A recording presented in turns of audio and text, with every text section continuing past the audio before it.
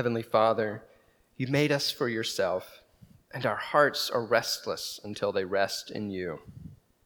Look upon the heartfelt desires of your humble servants, and stretch forth the strong hand of your majesty to be our defense against our enemies.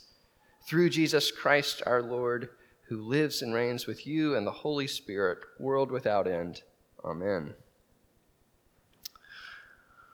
All right, well, we are now on the other side of Easter and confirmations, and we are beginning a new section of the Catechism, Part 4, Becoming Like Christ, which starts around page 89. And this is where we're going to be talking about what it means to live the Christian life, or the moral life of the Christian faith. And we're framing this in terms of becoming like Christ. So catechetical literature loves things that are easy to remember.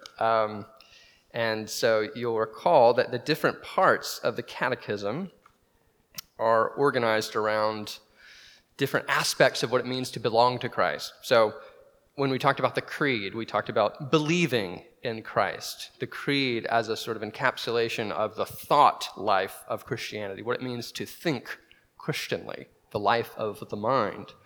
And then when we talked about the Lord's Prayer as the sort of form and pattern of prayer, the Catechism frames that in terms of belonging to Christ. So the sort of, what does it mean to be in union with Christ, to be joined with God? Prayer is the way in which God gives us his own language so that we can commune, that we can have fellowship with God, belonging to Christ.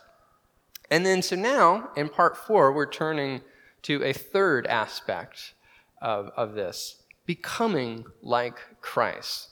What does it mean to live our lives in Christ-like shape? What does it mean to live like Christ? So there's thinking like Christ, becoming or belonging to Christ, and then now this aspect of the moral life of Christianity. What does it mean to live like Christ, to look like Christ in what we do and say and how we speak and act?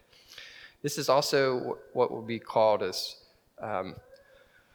the doctrine of holiness, or the doctrine of sanctification. Sanctus meaning holy, and then faccio meaning becoming holy. So this process of becoming like Christ in his holiness.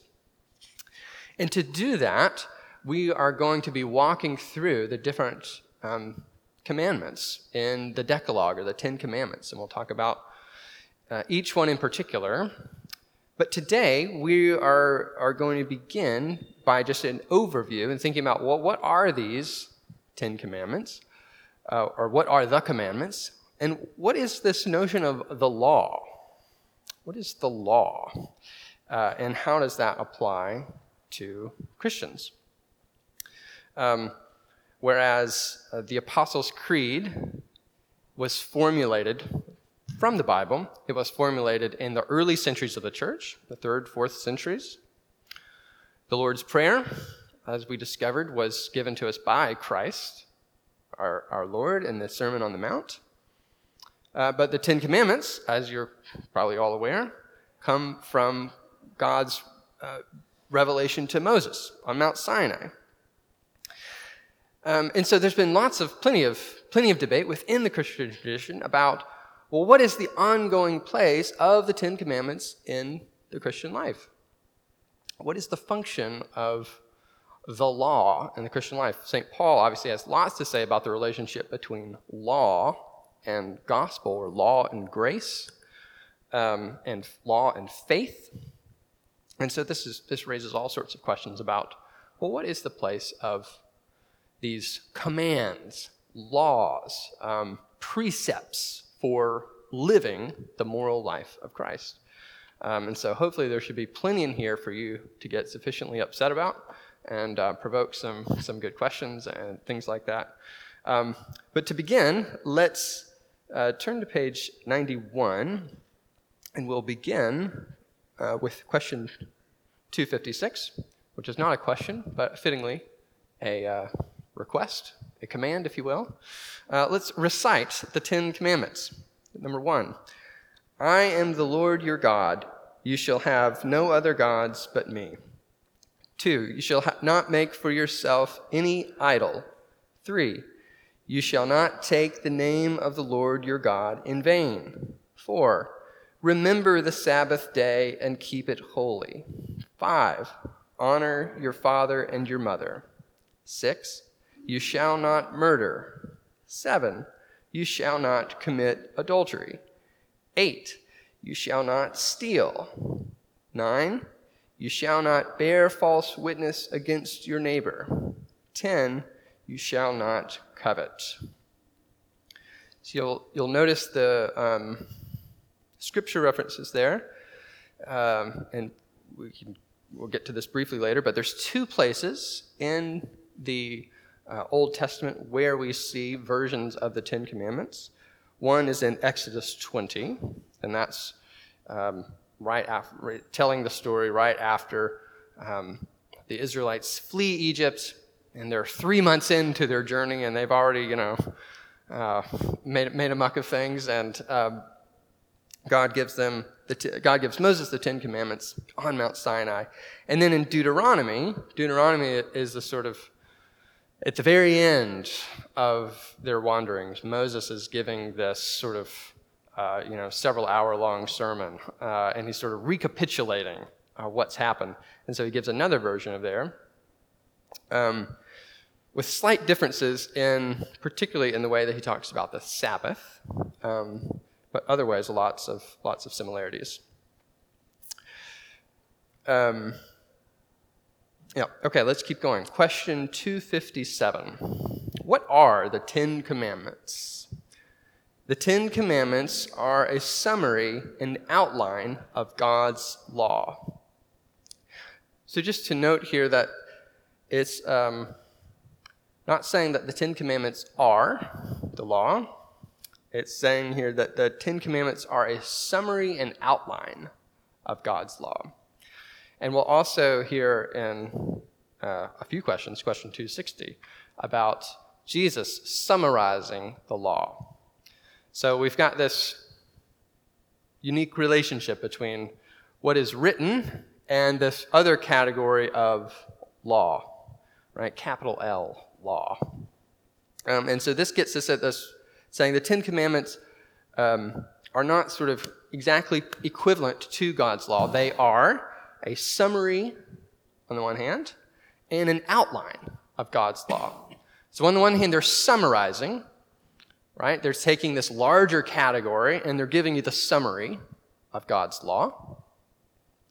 And then the next word it uses, an outline of God's law. So it's giving you the shape, the scope. So a summary could distill things and just saying, here's, 1 or 2, 3 or 4 things that you need to know about God's law. But in the use of this word outline, it's also saying that here's the broad scope.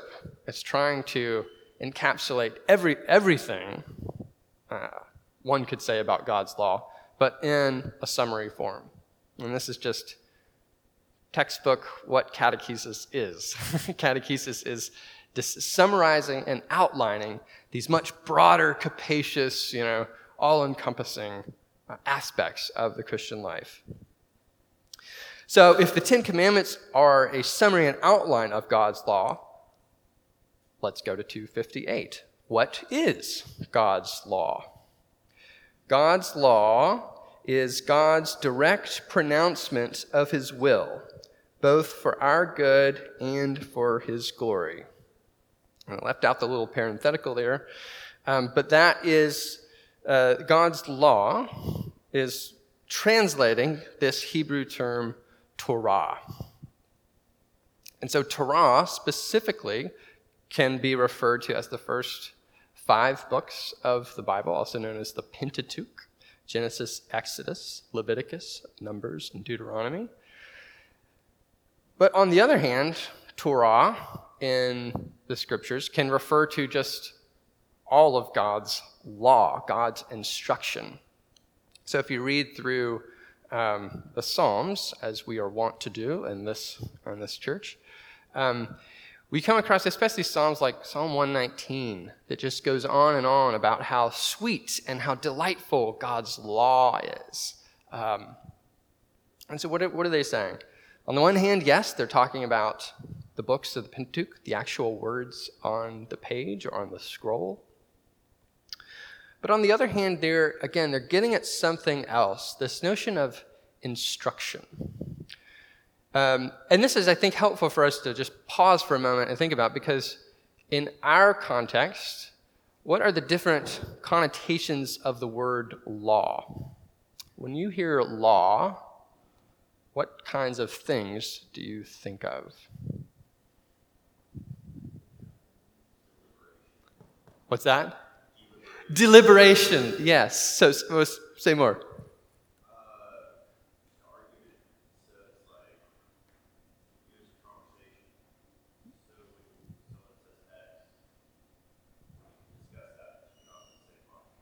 Mm-hmm.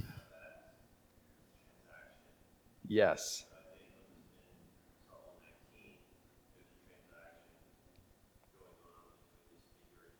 Mm-hmm.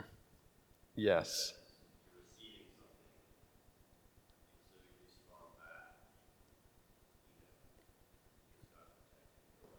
Yes. There's a back and forth with law. In just our sort of normal, everyday American context, what are some ways other ways in which we use law? There's a sort of deliberative aspect of that. What else? The police. Yeah, right. You think of when you think of the law, I almost inevitably think of breaking the law, and that there are people whose job it is to enforce that law. So what are some laws that we might potentially break?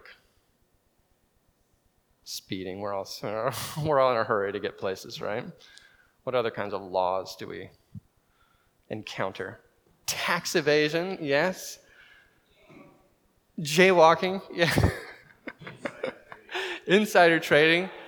We clearly, we could say a lot about our life as by what kind of laws we think of. So we have these laws. We think of these are where do these laws come from? When you think of where these laws come from, what is the authority of these laws? Government, right? People who we either sort of like or really don't like, Those in power, right? There's some association with power, and that goes back to the comment about police. Like the ability to enforce laws. Like a law has power, both from the authority from which it's given, proclaimed, but also its ability to be, exacted, right? So there's language of a threat, punishment, right? All these sorts of things. Do you think, when you think of these laws about speeding and tax evasion and jaywalking, do you would you make a list of those, whether there's 10 or 613, and you're like, oh, the law is as sweet as honey to my lips. Let me meditate on these laws day and night. I think it is when you just like get Yeah.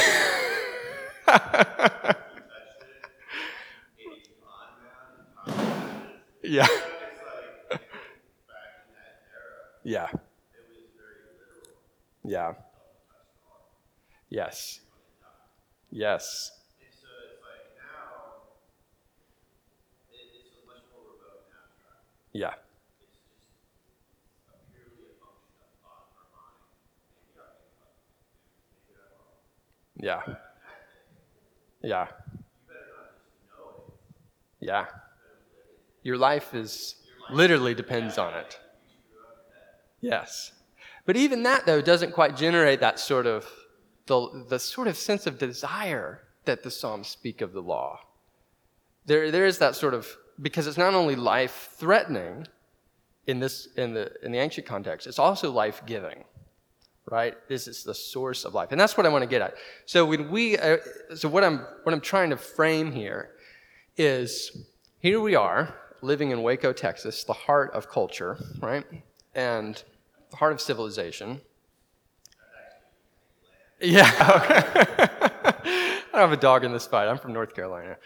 But what I'm trying to get at is, we come to the text, we come to the faith, we come to this Christian way of life with these assumptions. When we hear the word law, most of us are not as schooled in the Christian way of life as we'd like to be. We come to this, we have a lot of assumptions about what law means, right? Jaywalking, tax evasion, and these sorts of things. So when we read law in this setting, we are not likely going to be thinking of this kind of life and death, this kind of we'll talk about this in terms of covenant, right? That's another way of getting at this, the deliberation between God and Israel. But we're especially not used to thinking of law in terms of what this is summarizing: Torah, instruction. This sense that by meditating on, by dwelling on, by contemplating, by savoring God's law, there is life, there is goodness, there is bounty, blessings, there is a peace which passes understanding. We tend not to think of law in those categories. We may have other words that we associate with that. But in order to get into the biblical imagination, one of the things that we'll have to shift is our conception of law. And just be aware, at least, for this point, all we're trying to accomplish in this setting is be aware, here are certain presuppositions that our culture gives us about what law is. Do this or you will go to jail. And, why is the speed limit 25 miles per hour here? That makes no sense, right? Right? We'll bring those kind of assumptions. And then if we bring that assumption to the Ten Commandments, say, or other biblical texts that talk about the law, we are apt to be confused or wondering there's some kind of disjunction there. So all that we want to do at this point is just note cultural presuppositions about law, biblical conceptions of law. We're a little more familiar with these, even if we don't articulate them all the time. What we want to do is sort of learn to inhabit this, a more biblical conception of law. So again, as this says, it's God's direct pronouncement of his will, a pronouncement of God's will, both for our good and God's glory.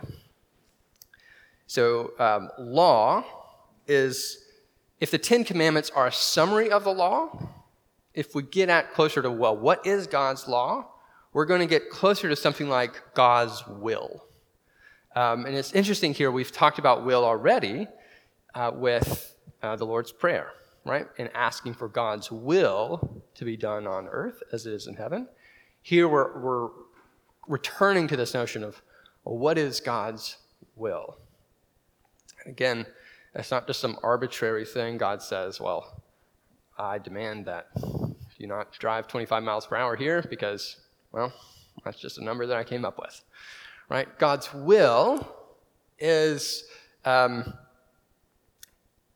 God's instruction.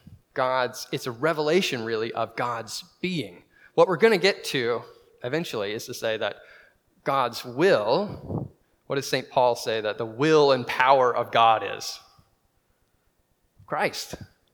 Christ is the will of God, right? That's the fullness of what we see in terms of God's will. And that's what we're ultimately going to be setting our sights on.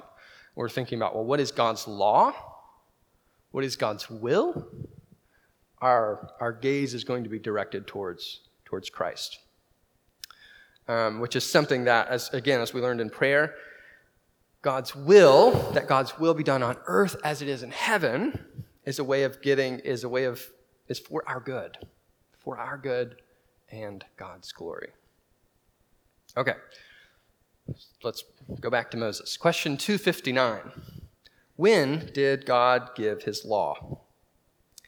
After delivering his people Israel from slavery in Egypt, God established a covenant with them by giving them his law through Moses. So again, we touched on this briefly. This comes directly after God's amazing salvation, the exodus from Egypt. God's delivering his people from slavery.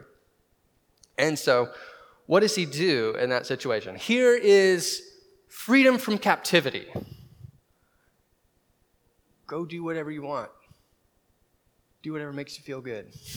Just don't hurt anybody else. Is that what God says? No. Here is God's law. I'm giving you this. You've been freed from slavery, right? Freedom is not just, the ability to not have anybody tell you what you can and can't do. True freedom here, true liberty, implies living in accordance with God's will. So there's this sense of, so what this is getting at is this saying that God's law comes out of a place of God's deliverance from Israel. It's a movement of grace. You've been saved essentially by grace. You've been redeemed from captivity. God's law is a way of living into that liberty. God's law is the shape of liberty, you could say. This is what it means to live freely as God's people, to live in accordance with God's way of being. So you'll notice that the way that even the commandments are set up. Number one is not just, you shall have no other gods but me, but I am the Lord your God. And in the text, in the scriptures, it's often, I am the Lord your God who brought you out of Egypt. Right?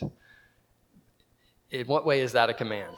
It's a command because it's a statement. It comes out of this ontological reality. God has set you free. God has delivered the captives, and says, this is what true liberty looks like. Okay, so it comes out of this movement of grace. The law is based upon God's redemption of Israel, and then so he establishes a covenant with them. And this is key biblical language, as we were talking about earlier. It implies this back and forth. I will be your God, and you will be my people. There's this covenantal relationship. God is absolutely the divine lawgiver in this scenario. Let's be clear about that. But he is such, God is a lawgiver who is in relationship with his people as one who redeems them, for one. He is a redeemer. He is he's pictured in these texts as one who is a mighty king, right? More powerful than Pharaoh. Peter Leithart talks about this as Egypt, Pharaoh has enslaved God's son, right? And so God redeems his son from slavery. So God is the redeemer, but he's also a father to Israel. He has taken back from captivity his own son, right? So these are addressed as again, in the language of Proverbs, it's father-son language. This is a language about, in our family, this is what it means to live as a part of God's family. So there's law as a part of that, but what's the context? The context is redemption and family. Yeah, go ahead. I feel like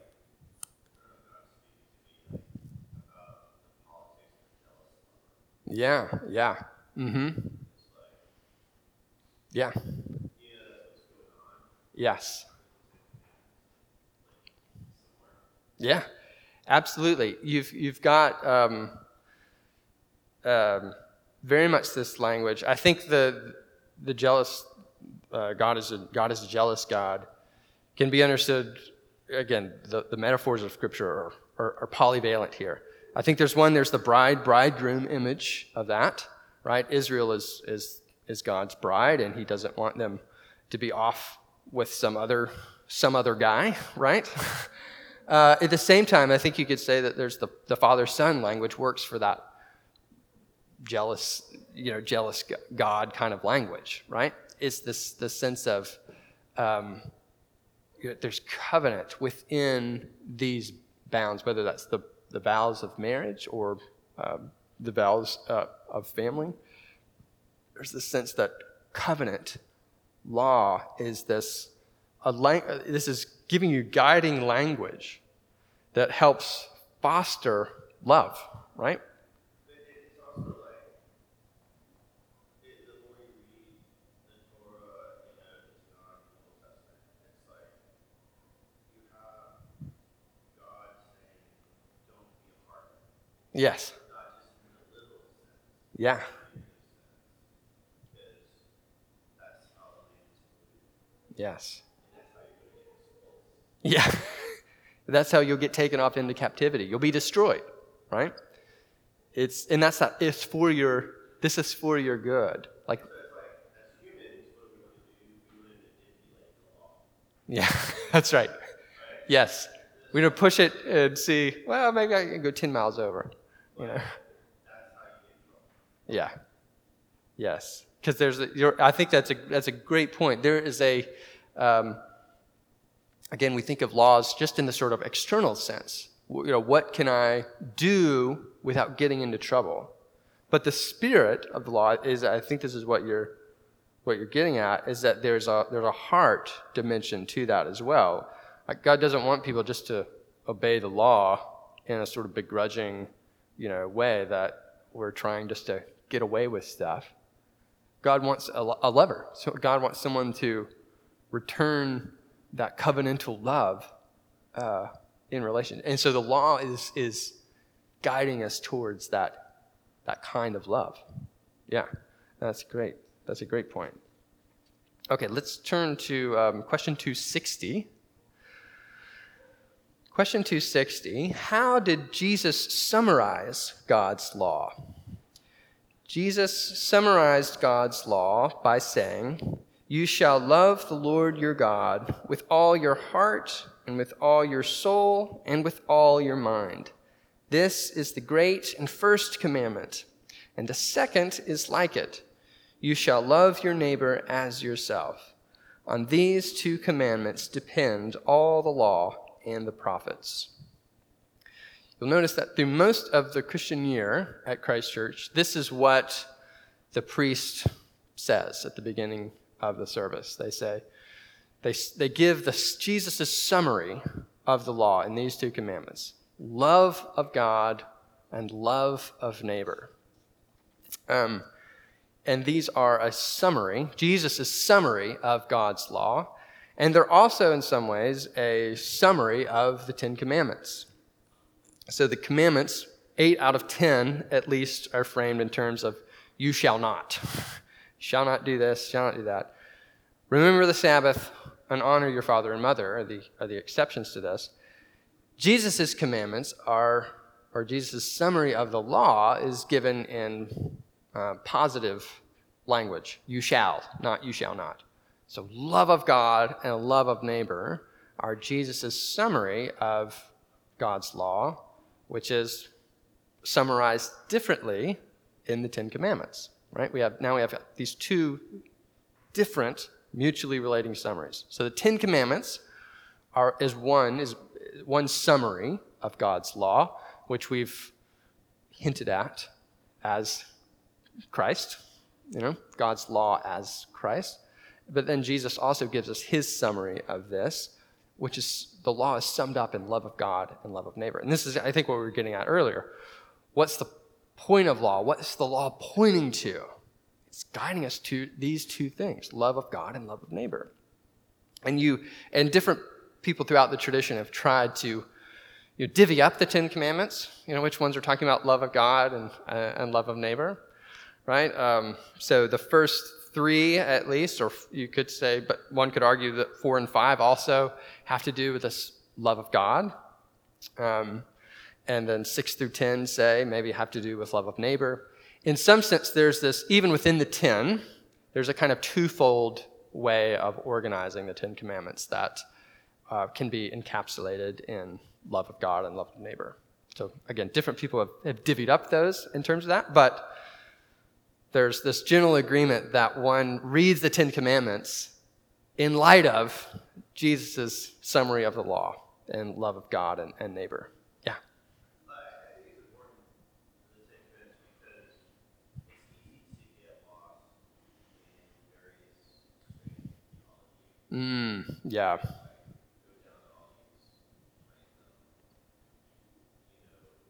rabbit holes or whatever. Yeah. And you get real heavy in that track. And I think that's a huge problem for Christianity right now. A lot of people, that are self-interested, but then are also pursuing, kind of what we call it pop culture theology or whatever. And have totally kind of pushed away Yeah.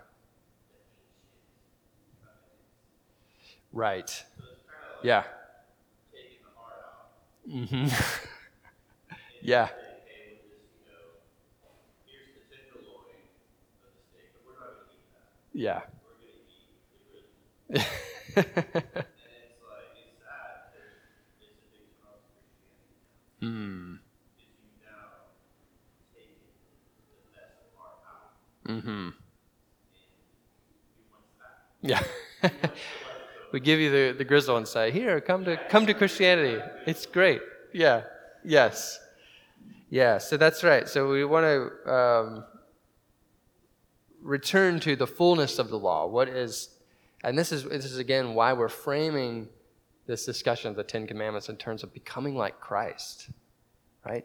Becoming human, becoming the fullness of what it means to be human in the light of Christ, right? And the commandments give us this way of life by reading them in their fullness within the Old Testament context or within the whole canon of Scripture, really. And so there's this covenantal relationship within that.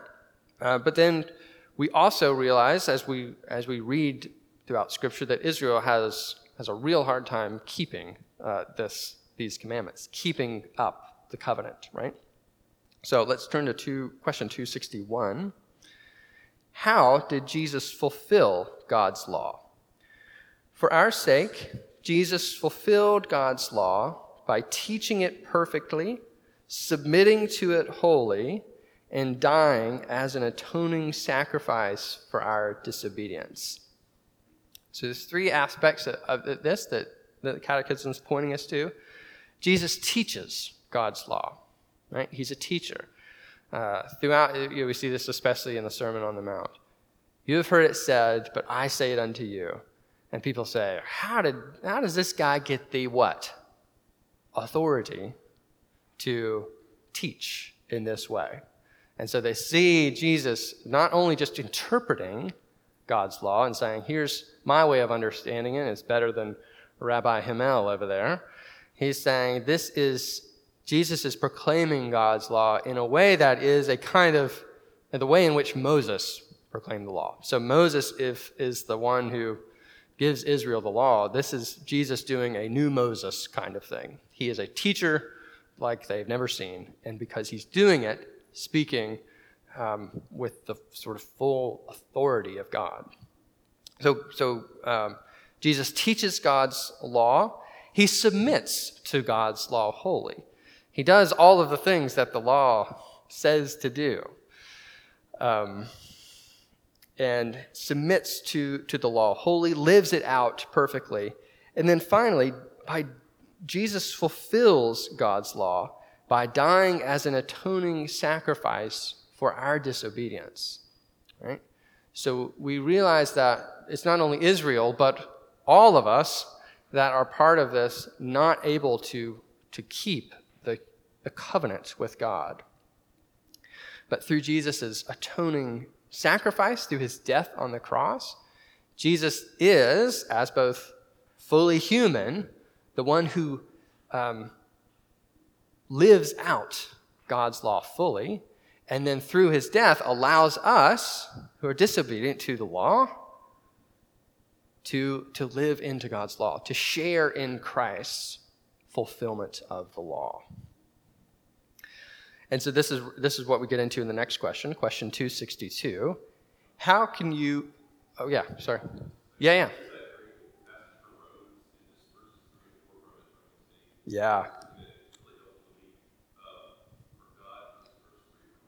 Mm-hmm.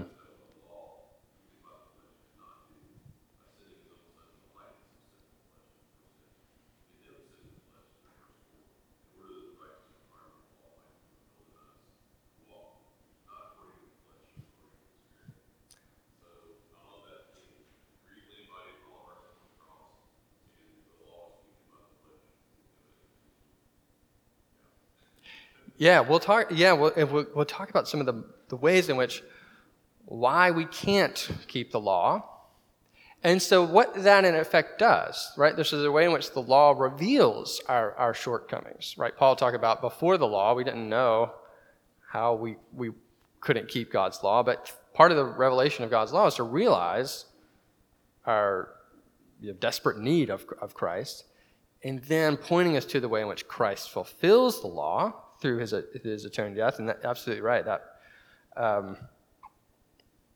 Romans 8 is just excellent on this. And so we're shown how the law both reveals our sin, how Christ fulfills the law, and then also how we are then invited in that, right? How we are called into Christ's fulfillment of the law. So question 262.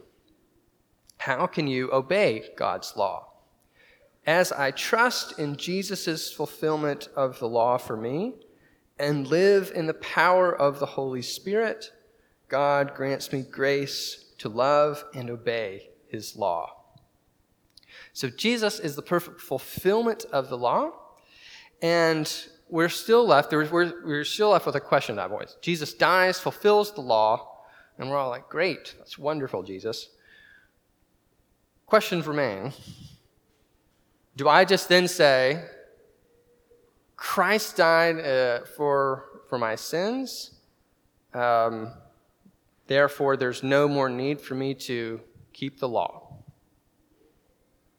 Or Christ died perfectly fulfilling the law as an atoning sacrifice. Therefore, I am invited in to live in Christ's fulfillment of the law. And this is what this question is pointing to. As I trust in Jesus' fulfillment of the law for me, right? That's the central thing. Jesus fulfills the law. As I trust in Jesus' fulfillment of the law and live in the power of the Holy Spirit. That's the other key aspect of this. How do we live according to Christ's law? Yes, we trust, but trust isn't just something that we do by ourselves because we're so awesome. We trust in God's fulfillment of the law by the very power of the Holy Spirit that God gives us in baptism. So the power of the Holy Spirit is what enables us to trust in God's law and to live in accordance with its teachings.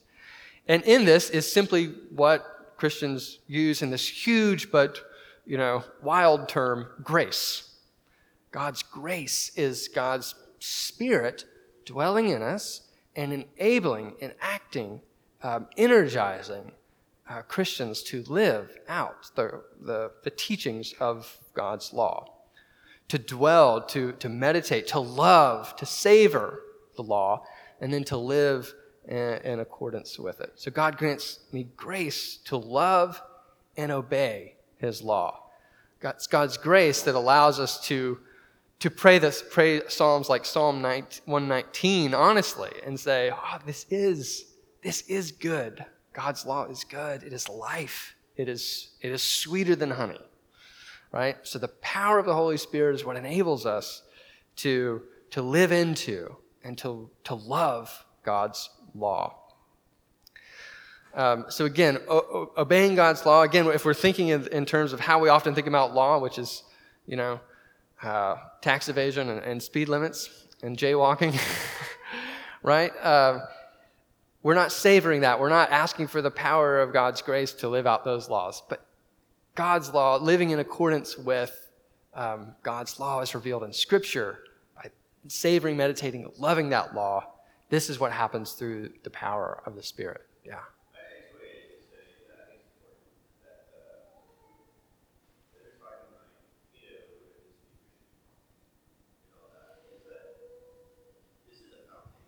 Yes, that's right.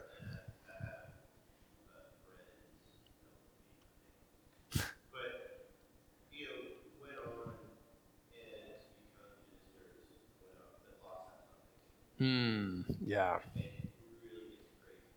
Yeah. Yes.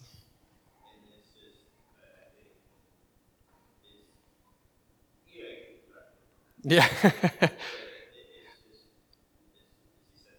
Yes. Yes. Martin Luther has this great line about the catechism. He writes a small catechism for kids and a larger catechism for adults, and he says in the large catechism, may we never become so prideful that we think we don't need to return ever to the foundations. And so that's exactly what this is. We're laying a foundation, and there's a sense in which Paul says don't go back needing a foundation again, but the point there is never get beyond the foundation, right? The foundation is crucial, and if you lose that foundation, then we go into all sorts of crazy directions. Absolutely. Let's keep going here. Question 263. So question 262 was, how can you obey God's law? Power of the Spirit. Question 263, why are you not able to do this perfectly? Sin has corrupted human nature, inclining me to resist God, to ignore his will, and to care more for myself than for my neighbors. However, God has begun and will continue his transforming work in me and will fully conform me to Christ at the end of the age. So we are in this covenantal relationship through Christ by the power of the Spirit to keep the law, and yet we still find ourselves unable to keep the law on our own. And this is a more, again, as we've talked about throughout the year, one of the ways in which we are, defined by living in the time between the times, right? In the time in which Christ has come, Christ has risen from the dead, he's sent the Holy Spirit to empower our lives, and yet there is a fullness that awaits, right? And we live in between these times, what this refers to as the end of the age, when Christ returns again to make all things complete and to destroy death once and for all. But because of the corrupting nature of sin, what does sin actually do? What does it corrupt? It corrupts two things: love of God, love of neighbor. Instead of loving God, we love anything except God, right? And instead of loving our neighbor, we care more for ourselves than for our neighbors. So again, God has begun this work, and God will complete this work. And so because we live in this state, this time in between the times, it's what Augustine simply called the seculum, right? This age, that we live in this place. Okay, question 264. How should you understand the 10 Commandments? I should understand them as God's righteous rules for life in his kingdom, basic standards for loving God and my neighbor. In holding them, I bear witness with the church to God's righteousness and his will for a just society. So we should understand them as God's righteous rules for life in his kingdom. These are the ways in which, again, as we said, God rescues his people, not just to say, all right, peace out, have a great life, do whatever you want. He says, no, I've saved you, I've redeemed you in order to live in my kingdom. We're part of God's project now. We're not our self-made projects. We're a part of God's project, and God's project is restoring his kingdom, bringing about the kingdom that he set out to establish in creation. So in God's kingdom, this is what it looks like to live as citizens of this kingdom. Every society has rules. Every society has its guidelines, its boundaries. Even when as in our culture, we say, we pretend like we don't have any. You can choose your own way of life as long as it doesn't hurt anybody else. We try to say, one of the most confusing things about living in America today is that we have so many people proclaiming as a rule that there are no rules. Right? So we live in this sort of very confusing time. But for most people, have a clear understanding that every ordered society has rules, has guidelines, and that these are for life. Right? These are for the life, the well-being of its citizens, of its people, and we can leave that to fallen human beings to create rules that we hopefully try to approximate God's laws. But what we have in God's law, the Ten Commandments, are rules for righteous living in God's kingdom. Standards for loving God and neighbor. What does it mean to love God? What does it mean to love one's neighbor? We need some help figuring this out. Otherwise, we are liable to say, "Oh, I love God by sleeping in on Sundays and enjoying eating pancakes." Right? That's the way I love God. Right? No, we need some guidelines for what it actually means to love God and love neighbor. Right? We need some help, and this is what the Ten Commandments do. So in them, we bear witness with the church to God's righteousness and his will for a just society. Again, getting back to this language, God's law as God's will. What does this look like? Here are the foundations. Here are the standards for what it looks like for a just society, a righteous society, a kingdom society to live in accordance with God's law. Question 265. How do the Ten Commandments help you to resist evil? They teach me that God judges the corrupt affections of this fallen world, the cruel strategies of the devil, and the sinful desires of my own heart, and they teach me to renounce them. So this is one aspect of what the Ten Commandments do. They point out what actually are the corrupt affections of this fallen world. They point us to what those are. Making idols, working every day of the week, dishonoring one's parents, murdering, adultery, stealing, lying, coveting. The law helps us by first pointing out what are the corrupt affections of a fallen age. Living in a fallen world, one of the fun things about being fallen humans is that you don't know that you're fallen, and you don't know in that state what corrupt affections are, right? You think that what are actually corrupt affections, you think are just good, normal, true, your desires, right? Again, one of the creeds of the non-Christian world is that your desires are sacred. Your affections are sacred, and you should live out them. You should express them in any way that you so choose. Right? This is basically dogma for a secular age. What this is saying is that we don't know our corrupt affections, and this is pointing us out. The Ten Commandments are elucidating, bringing to light what are corrupt affections. And then they teach us to renounce them.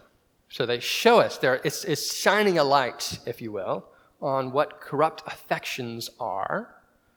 Not loving God, not loving neighbor. They're expressed in these 10 ways especially. And then so the Ten Commandments illuminate these and say, here are corrupt affections. Renounce them. And that's what we do at baptism, yes? We renounce the devil and all his pomp. All right? And then we turn from them. Okay, question 266. How do the Ten Commandments help you grow in likeness to Christ? They reveal my sin in the light of God's righteousness, guide me to Christ, and teach me what is pleasing to God. So again, this is building on this last question. So on the one hand, the Ten Commandments shine a light on corrupt affections. And not only just in general, but they reveal my own corrupt affections. They reveal my sin. And just as a point of historical fact, the Ten Commandments, you don't see them a whole lot in the patristic era. You see them emerge more in the medieval church. And one of the ways that they are commonly used, and the way in which they're still used, as a guide to confession. So confessors, when you are preparing to make confession, one of the things they would use is, say, here's the Ten Commandments, go through them, and let them reveal your sin, so you know what to confess. Otherwise, you get up there and say, I ate too many Doritos last week, and you think that's your corrupt affections. By going through the Ten Commandments, one of the things they do, one of the uses, is as shining a light, revealing part of your sin. But they not only do that, they guide me to Christ, right? So they point us to Christ. Again, we'll be talking throughout this whole section as Christ as the perfect image of God's will, and so God's law. So the Ten Commandments point us to Christ. They're like a lens, a frame that shape our vision. They point us to Christ, and then they teach what is pleasing to God. Again, sin corrupts us. It creates this distance between God. We don't know what is pleasing to God, and we don't even want to be pleasing to God, but even if we did, we wouldn't know what that looks like. But the Ten Commandments point us to what is pleasing to God. And then so finally, 267, how should you keep the Ten Commandments? Because they could both contain God's prohibitions against evil and direct me toward his good will, I should both repent when I disobey them and seek by his grace to live according to them. So again, we have this twofold movement we have, on the one hand, prohibitions. Don't do this, don't do this. They reveal our disordered affections, but then and so we repent of them. And on the other hand, they point us towards Christ. They show us that there's a fullness of life in Christ. This became one of the big issues after the Reformation.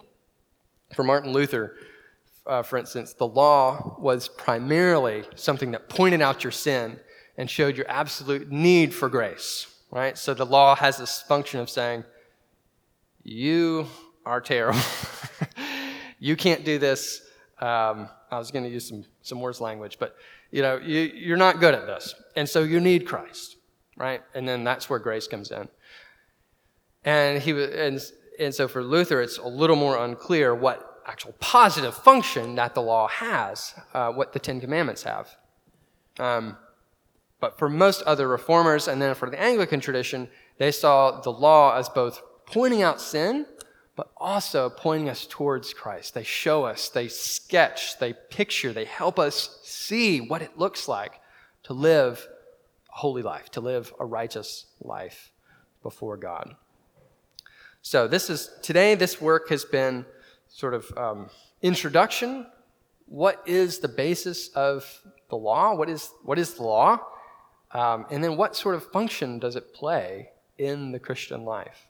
And then so in the coming weeks, we'll be walking through each of the commandments and seeing them as a framework for what it means to both unveil our disordered affections and also point us towards life in Christ, to show us what it looks like to become like Christ, to grow into Christ's image. Questions at that level before we close? I'll be with you guys the next couple of weeks, and then Father Nicholas will be back towards the end of the month. But I'm looking forward to walking through these together. Okay, let's close in a word of prayer. God, we thank you for showing us your law, for revealing your law to us. We thank you for sending your Holy Spirit to let us live according to your law. And we thank you above all for Christ, who teaches us, shows us, and atones for us, that we may live and reflect your image and glory. I pray for each one here that in the weeks ahead, your Spirit would reveal to them their own disordered affections, that they may repent and turn towards fullness of life in you, living in accordance with your law, imaged in Christ. Pray in the name of the Father, Son, and Holy Spirit. Amen. All right, we'll begin in just a few minutes.